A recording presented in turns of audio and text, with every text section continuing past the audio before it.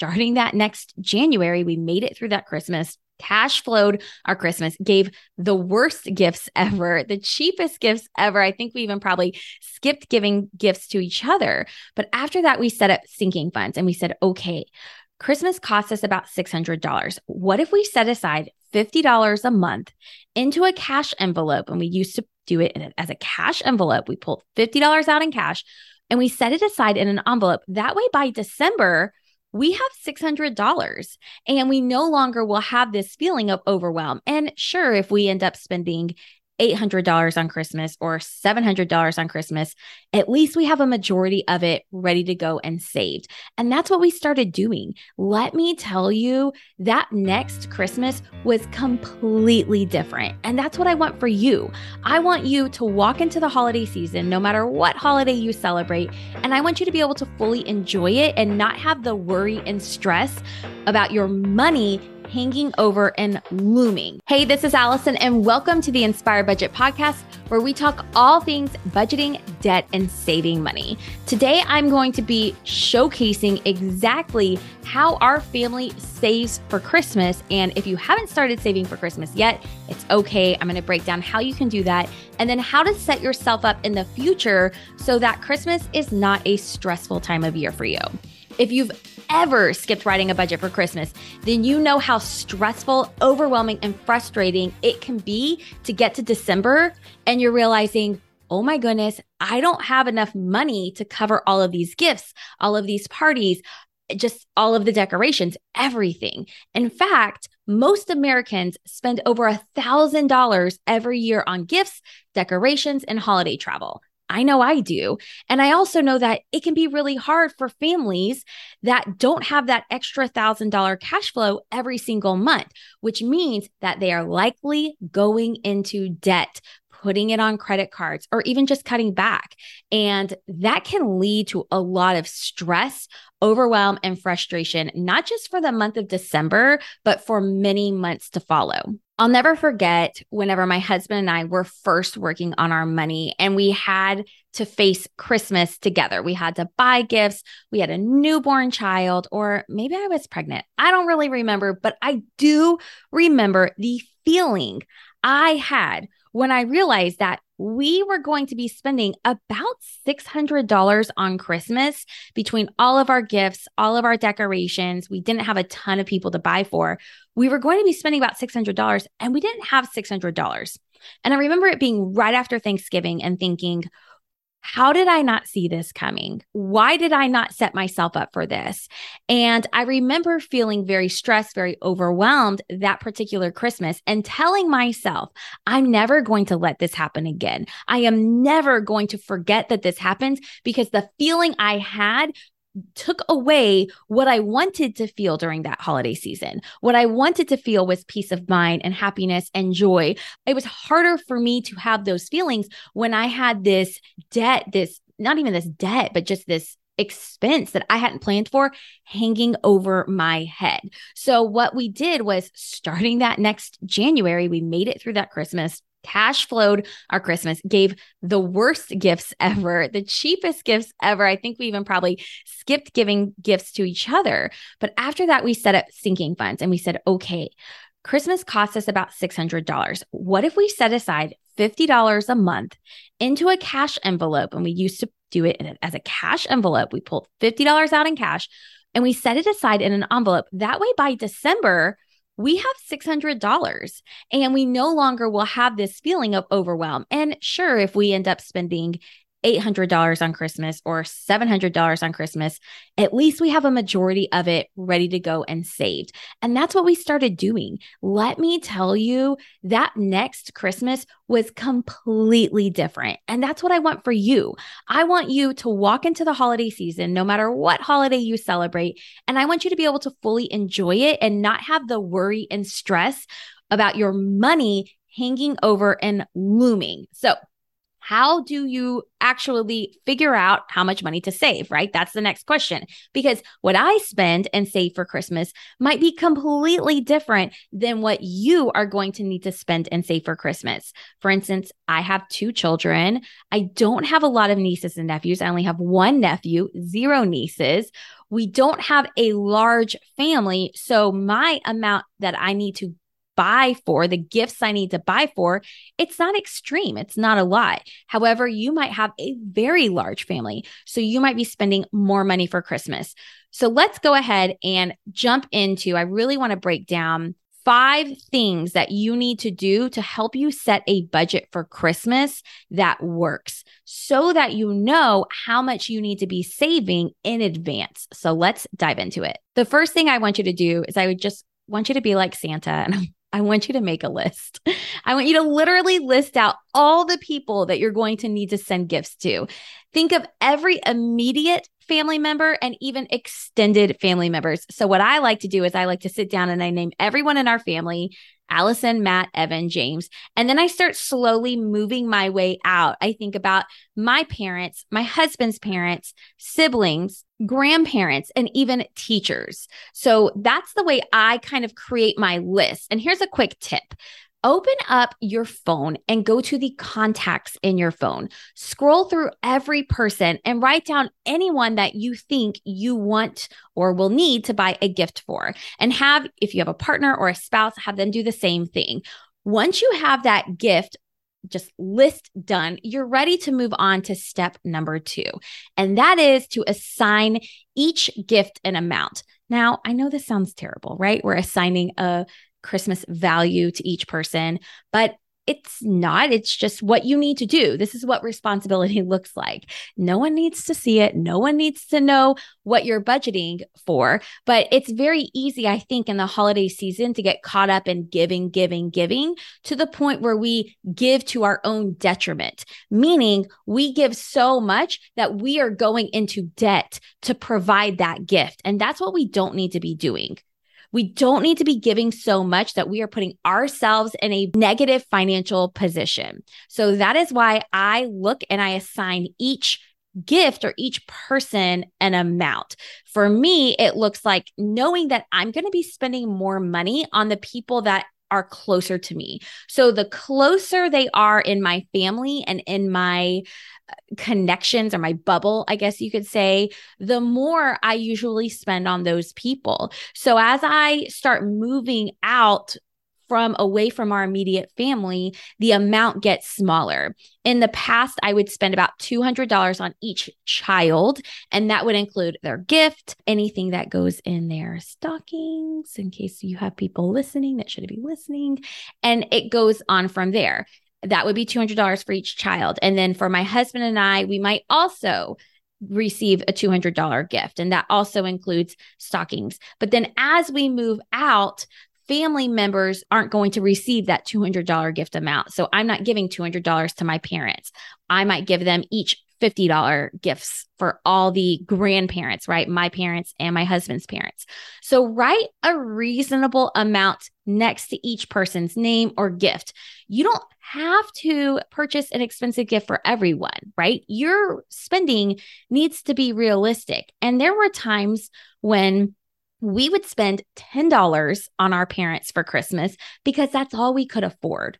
And now we're in a position where we can give them more. And I'm so thankful we are, but our parents didn't get angry with us. They weren't annoyed with us or mad with us when we gave what we could afford at the time. So that's the step 2, is come up with an amount. That way, you know, all over like how much you're going to be spending on gifts. And that's where most people stop. They figure out gifts and they forget the rest. So step 3 is to account for holiday decorations and activities.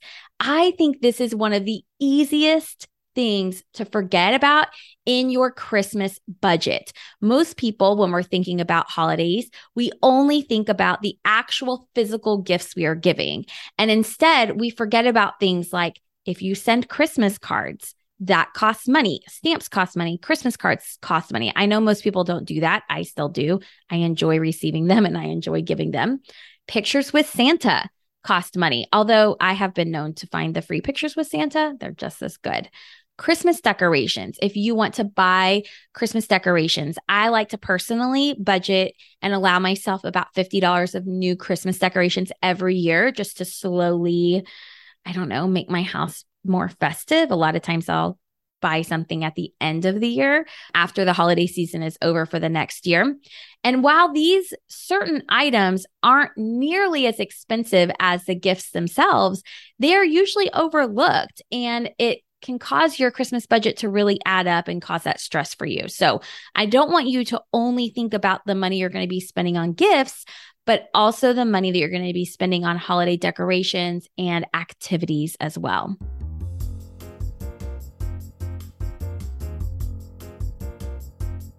Today's episode is brought to you by my free budget class. This budget class is all about how to write a budget for your best life without giving up your weekly latte runs. In this class, I'm going to be covering the 3 massive mistakes that everybody makes with their budget and why they are costing you money. And I'm sharing with you these mistakes so that way you can stop making them. I'll also be sharing with you the secret to finding more money in your budget each month so that way you can do whatever you want with it. And I'll be sharing my 4-step framework to budget for your best life without giving up what you love. This class is hands down incredible and it has so much value. You can sign up for it at inspirebudget.com/free class or just click the link in my show notes. I'll see you there. So just to recap, your first step is to make a list of all the people you're going to give a gift to. The second step is to assign each gift an amount. The third step is to include amounts for holiday decorations and activities. Even if it's just $50, you'll be so thankful you included that in your amount. And the fourth step is to calculate your total cost. Now that you have a very specific spending limit for each person, your holiday activities, your decorations, total it all up, and then I want you to add $100 to it. That's right. Add $100, because the truth is that you are likely going to be faced with an unexpected expense or purchase at Christmas time. You might forget to include someone on your gift list, or you might have an unexpected Christmas party that you have to bring a gift to or a dish to, or you might just go over budget. By building in that $100, it creates a buffer for these situations that are likely to happen. And if it doesn't happen, great. You have an extra $100 left over after the Christmas season for whatever you want, even if it's to save for the following Christmas. So once you have that new total, you now know this is exactly how much I think I'm going to spend on Christmas. Is it reasonable? Look at that number. Ask yourself, can I afford this? Is this reasonable? If it's not, go back and edit it down. Maybe you shave $5 off of each person's gift. Maybe you cut out something. The goal is to have a Christmas budget that is realistic for you. And it's okay if you have a smaller Christmas one year and a bigger Christmas the next year because you saved in advance. Once you know your total amount, then it's time to figure out how much do you need to save every single month to reach that goal. Here's the truth. We could all live in a perfect world and say, okay, and in November and December, my goal is to save $1,000. I'll save $500 in November and $500 in December. The problem is we don't always follow through on what we say we are going to do. And that can put you in a really bad position when it comes to Christmas time and saving that money. So what I personally like to do is I like to just break it out over the whole year. So if I want to save, I'm just going to say $1,200 because it's really easy. If I want to save $1,200 to spend at Christmas and I'm starting in January, I need to save $100 a month. But let's say you're not starting in January. Let's say you're starting in July and you have July, August, September, October, November, December. You have 6 months. Now you just need to take that $1,200 and divide it by the 6 months you have left. And you know you need to save $200 a month.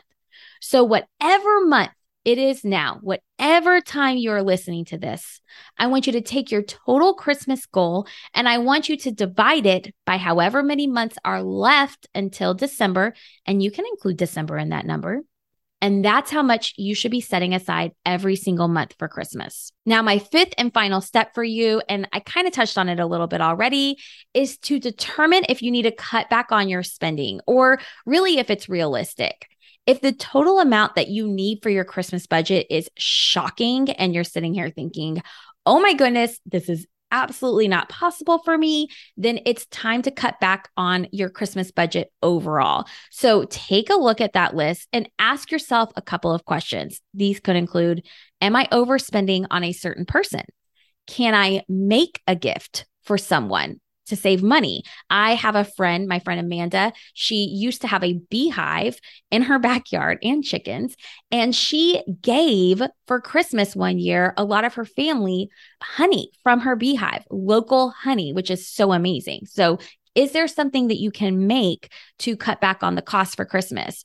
Another one is, do I really need to send Christmas cards this year? Can I get away with a free e-card? Can I cut back on $5 to $10 on every single gift to save money overall? And is there anyone on my list that I'm buying for that I really don't need to buy a gift for, I shouldn't buy for? The goal here is to create a Christmas budget that is absolutely 100% realistic so that you don't have to dip into your emergency fund to cover the cost, and so that you don't have to go into debt over the holidays.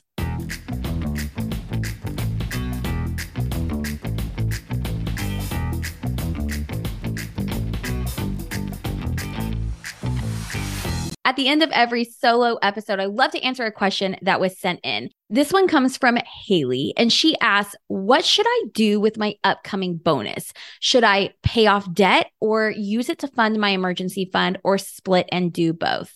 Okay, here's the deal. First off, congratulations, you're getting a bonus. I think that is absolutely wonderful.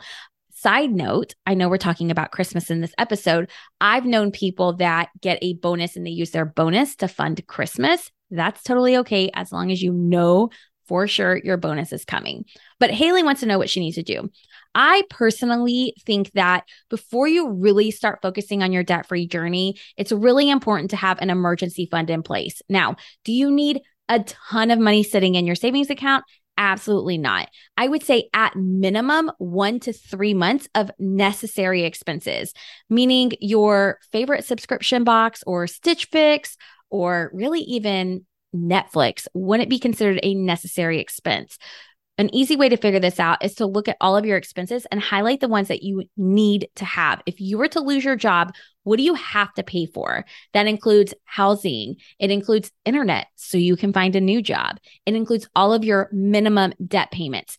Figure that out. That would be 1 month of necessary expenses. Multiply it by 2 and multiply it by 3.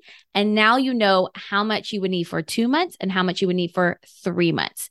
Taking those bonuses and adding them into your emergency fund can help you reach that goal a lot faster. So for you, Haley, I would say, where do you stand on your emergency fund? I would hate to see you in a place where you lose a job, you have a unexpected root canal, and it's costing you a lot of money, and you end up having to go into debt to cover those costs. Now, if you do have your emergency fund already saved and ready to go, and you just think you want to increase it a little bit, you can always take half of your bonus and put it towards debt, or take half of your bonus and put it towards your emergency fund. What our family used to do, we never got bonuses because we were teachers. Now I get a bonus because I'm a business owner and I decide I want a bonus. So I'm giving myself bonuses. But when we were both teachers, we would usually receive a tax refund. That was the only type of bonus we ever got. And really, it was just money we always could have had. Regardless, what we liked to do is if we needed to save it, we would.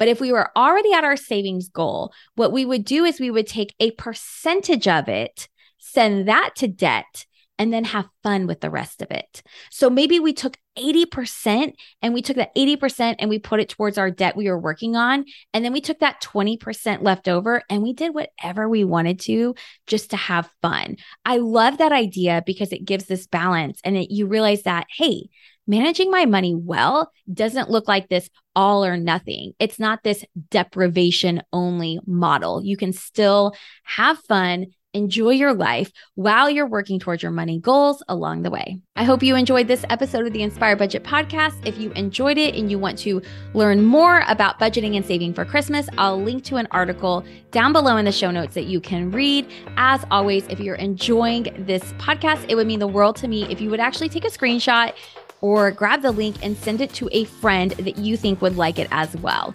I'll see you back here next week, same time, same place, with an interview that I think you're going to love. See you later. Bye.